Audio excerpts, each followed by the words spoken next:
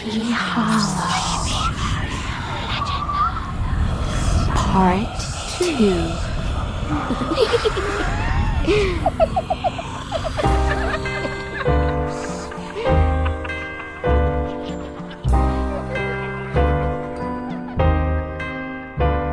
Our tall and lanky hero Ichabod Crane, with tales of headless horsemen on the brain, would charm the local ladies for a piece of pie until Katrina's ankle caught his eye.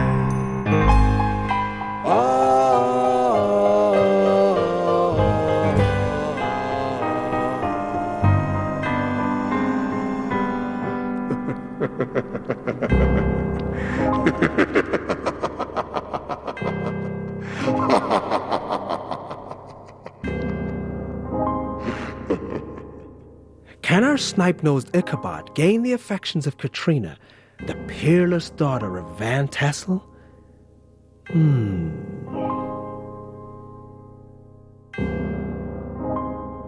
In his enterprise, How to Gain the Affections of Katrina, the Peerless Daughter of Van Tassel, Ichabod Crane had more real difficulties than generally fell to the lot of a knight-errant of yore, who seldom had anything but giants, enchanters, fiery dragons, and such like easily conquered adversaries to contend with, and had to make his way merely through gates of iron and brass, and walls of adamant, to the castle keep where the lady of his heart was confined, all which he achieved as easily as a man would carve his way to the centre of a Christmas pie. And then the lady gave him her hand as a matter of course.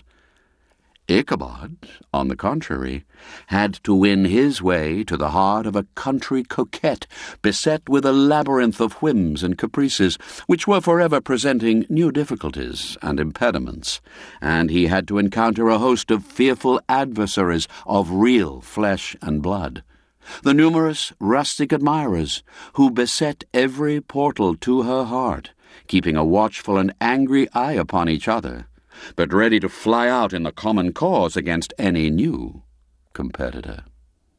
Among these, the most formidable was a burly, roaring, roistering blade of the name of Abraham, or, according to the Dutch abbreviation, Brom van Brunt, the hero of the country round, which rang with his feats of strength and hardihood. Hey-ho! He was broad-shouldered and double-jointed, with short, curly black hair and a bluff but not unpleasant countenance, having a mingled air of fun and arrogance. From his Herculean frame and great powers of limb, he had received the nickname of Brom Bones, by which he was universally known. He was famed for great knowledge and skill in horsemanship, being as dexterous on horseback as a Tartar. He was foremost at all races and cockfights, and with the ascendancy which bodily strength always acquires in rustic life, was the umpire in all disputes, setting his hat on one side and giving his decisions with an air and tone that admitted of no gainsay or appeal.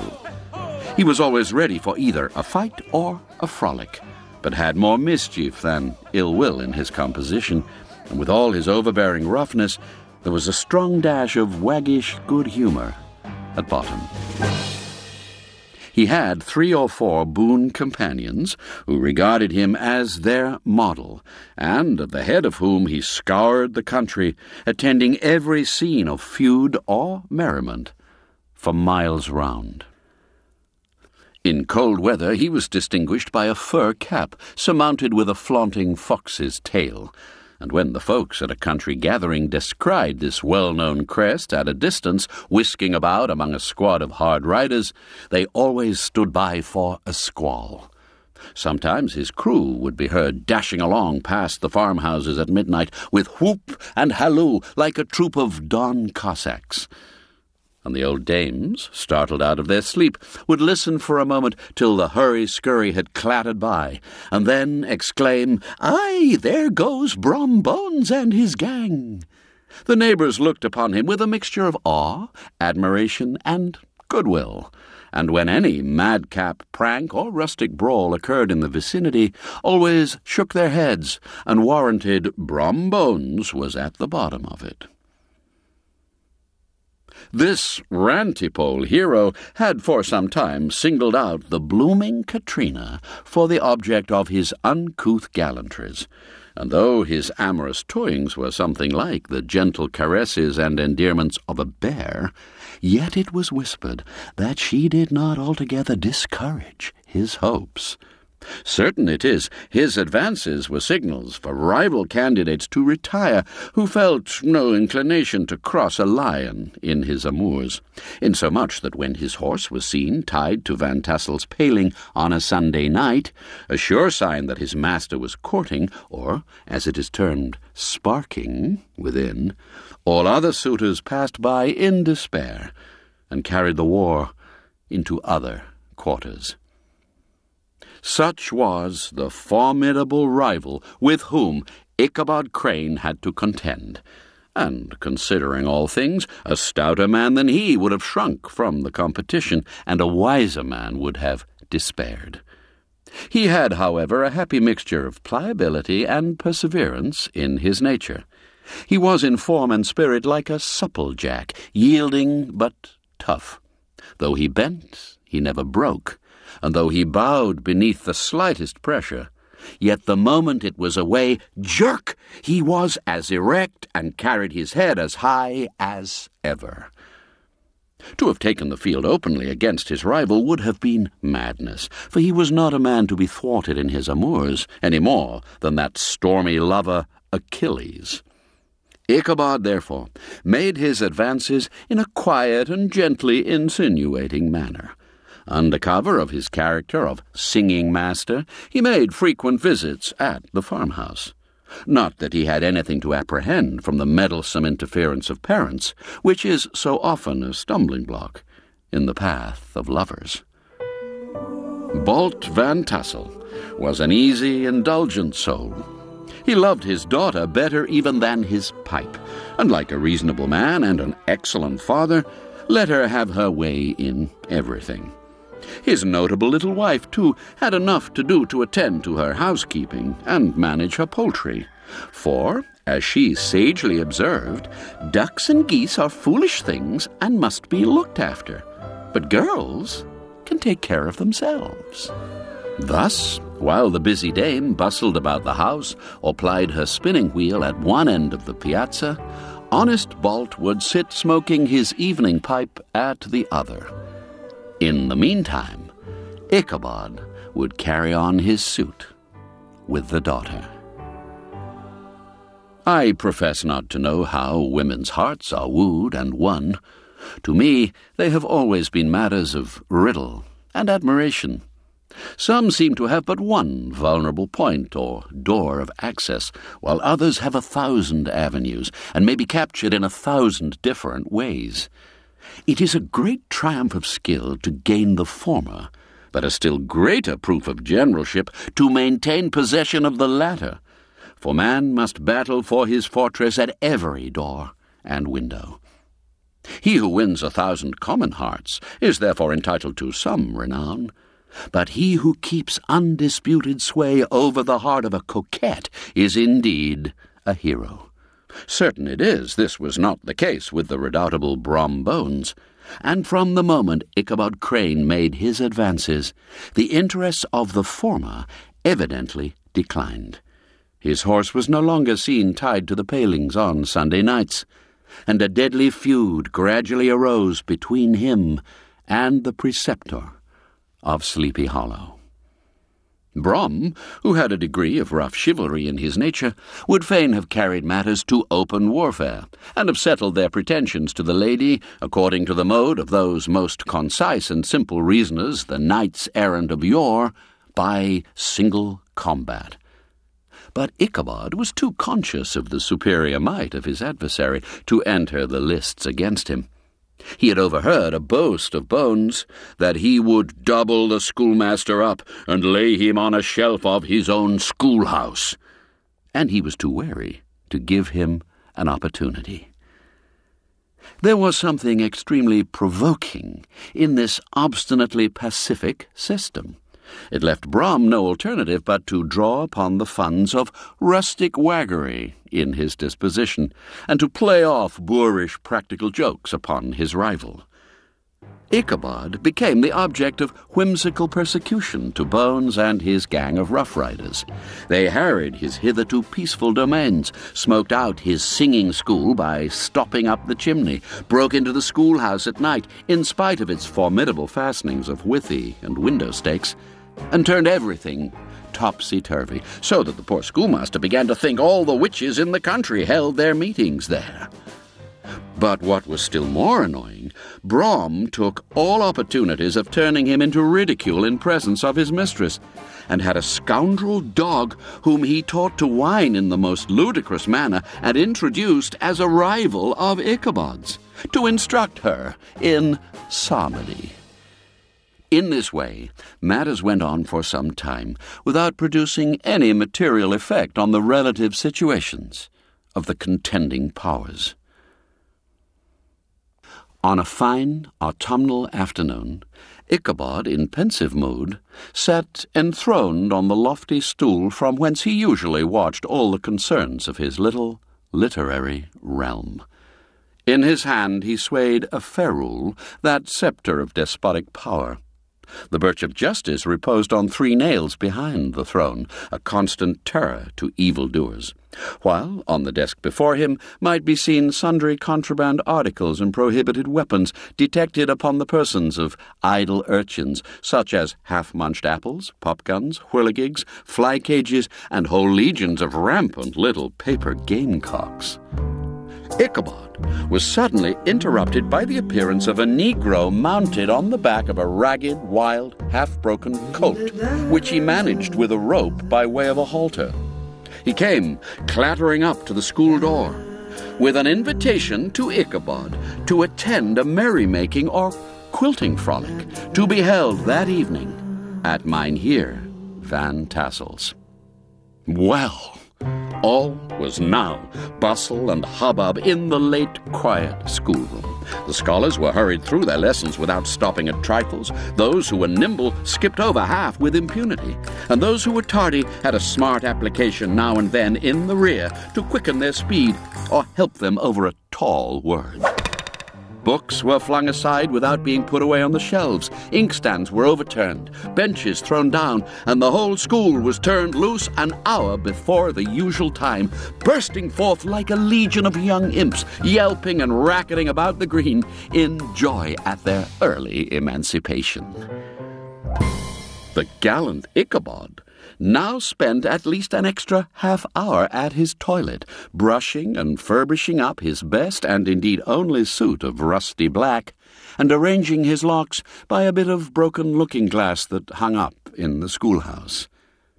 That he might make his appearance before his mistress in the true style of a cavalier, he borrowed a horse from the farmer with whom he was domiciliated, a choleric old Dutchman of the name of Hans van Ripper, and, thus gallantly mounted, issued forth like a knight-errant in quest of adventures.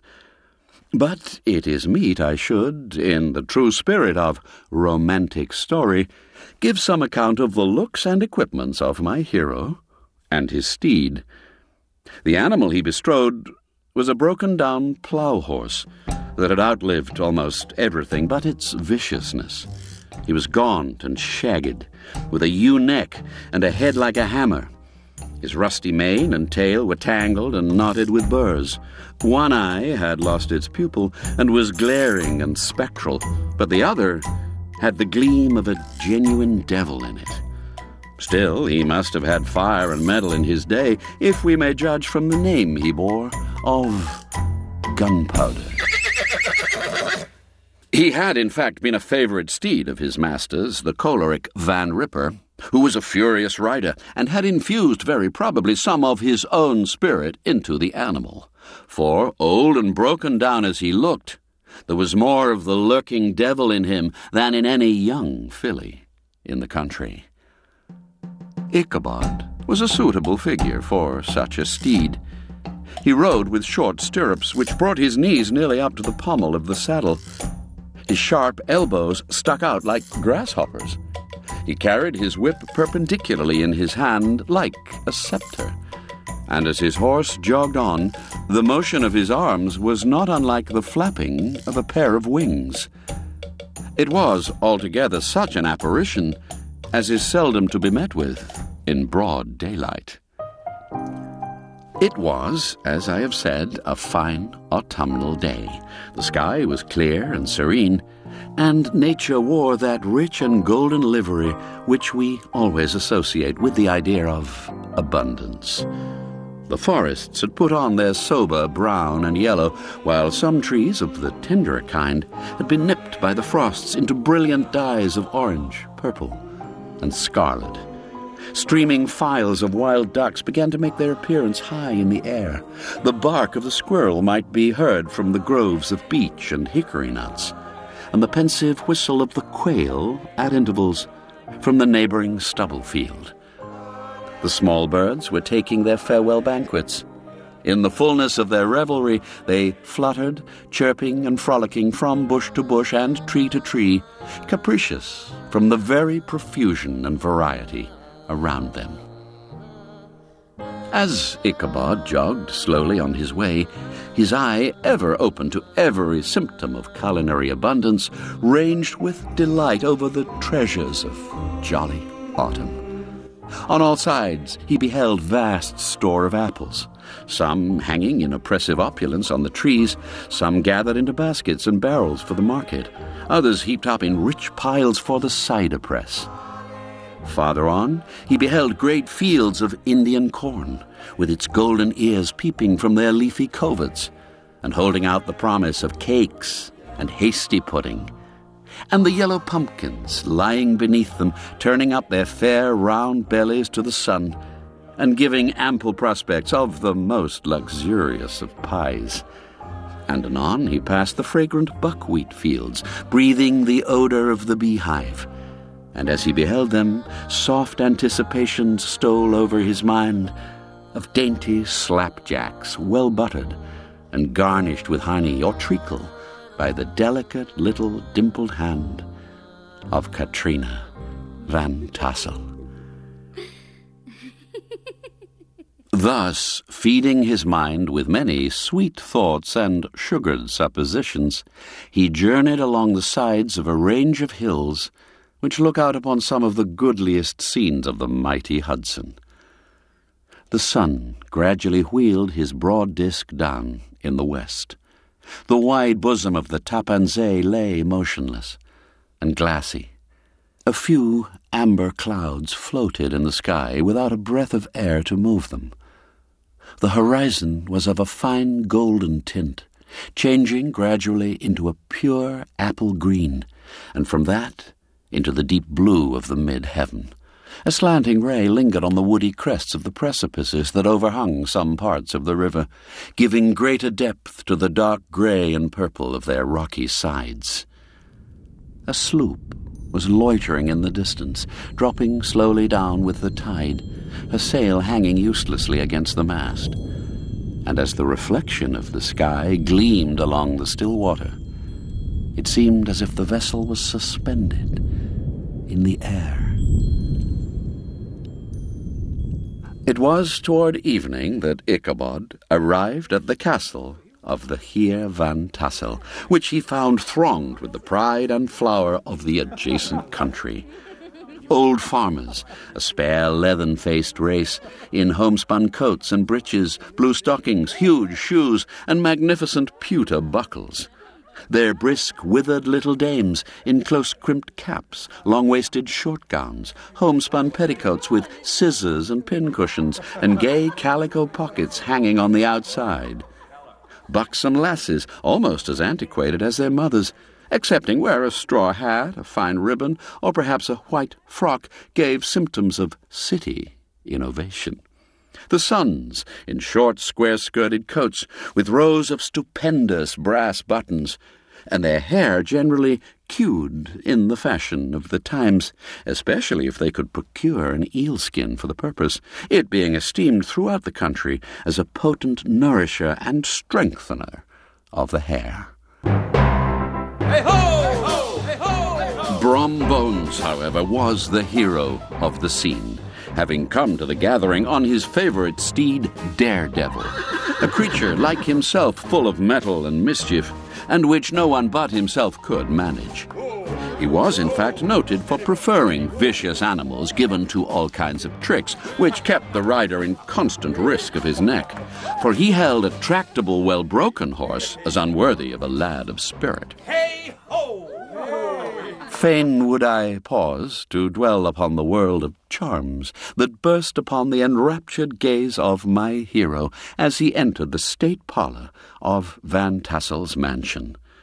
Not those of the bevy of buxom lasses, with their luxurious display of red and white, but the ample charms of a genuine Dutch country tea-table in the sumptuous time of autumn.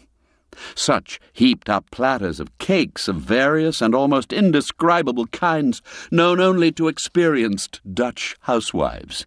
There was the doughty donut, the tender olykoek, and the crisp and crumbling cruller, sweet cakes and short cakes, ginger cakes and honey cakes, and the whole family of cakes. And then there were apple pies and peach pies and pumpkin pies, besides slices of ham and smoked beef, and moreover delectable dishes of preserved plums and peaches and pears and quinces, not to mention broiled shad and roasted chickens, together with bowls of milk and cream, all mingled higgledy-piggledy, pretty much as I have enumerated them, with the motherly teapot sending up its clouds of vapour from the midst. Oh, heaven bless the mark! I want breath and time to discuss this banquet as it deserves, and am too eager to get on with my story. Happily, Ichabod Crane was not in so great a hurry as his historian, but did ample justice to every dainty. He could not help rolling his large eyes round him as he ate, and chuckling with the possibility that he might one day be lord of all this scene of almost unimaginable luxury and splendour. Then, he thought, how soon he'd turn his back upon the old schoolhouse, snap his fingers in the face of Hans van Ripper and every other niggardly patron, and kick any itinerant pedagogue out of doors that should dare to call him comrade. Old Baltus Van Tassel moved about among his guests with a face dilated with content and good humour, round and jolly as the harvest moon. His hospitable attentions were brief but expressive, being confined to a shake of the hand, a slap on the shoulder, a loud laugh, and a pressing invitation to fall to and help themselves. And now, the sound of the music from the common room, or hall, summoned to the dance. The musician was an old grey-headed Negro who had been the itinerant orchestra of the neighborhood for more than half a century. His instrument was as old and battered as himself. The greater part of the time he scraped on 2 or 3 strings, accompanying every movement of the bow with a motion of the head, bowing almost to the ground and stamping with his foot whenever a fresh couple were to start. Ichabod prided himself upon his dancing as much as upon his vocal powers. Not a limb, not a fibre about him was idle, and to have seen his loosely hung frame in full motion and clattering about the room, you would have thought St. Vitus himself, that blessed patron of the dance, was figuring before you in person. How could the flogger of urchins be otherwise than animated and joyous? The lady of his heart was his partner in the dance, and smiling graciously in reply to all his amorous oglings, while Brom Bones, sorely smitten with love and jealousy, sat brooding by himself in one corner.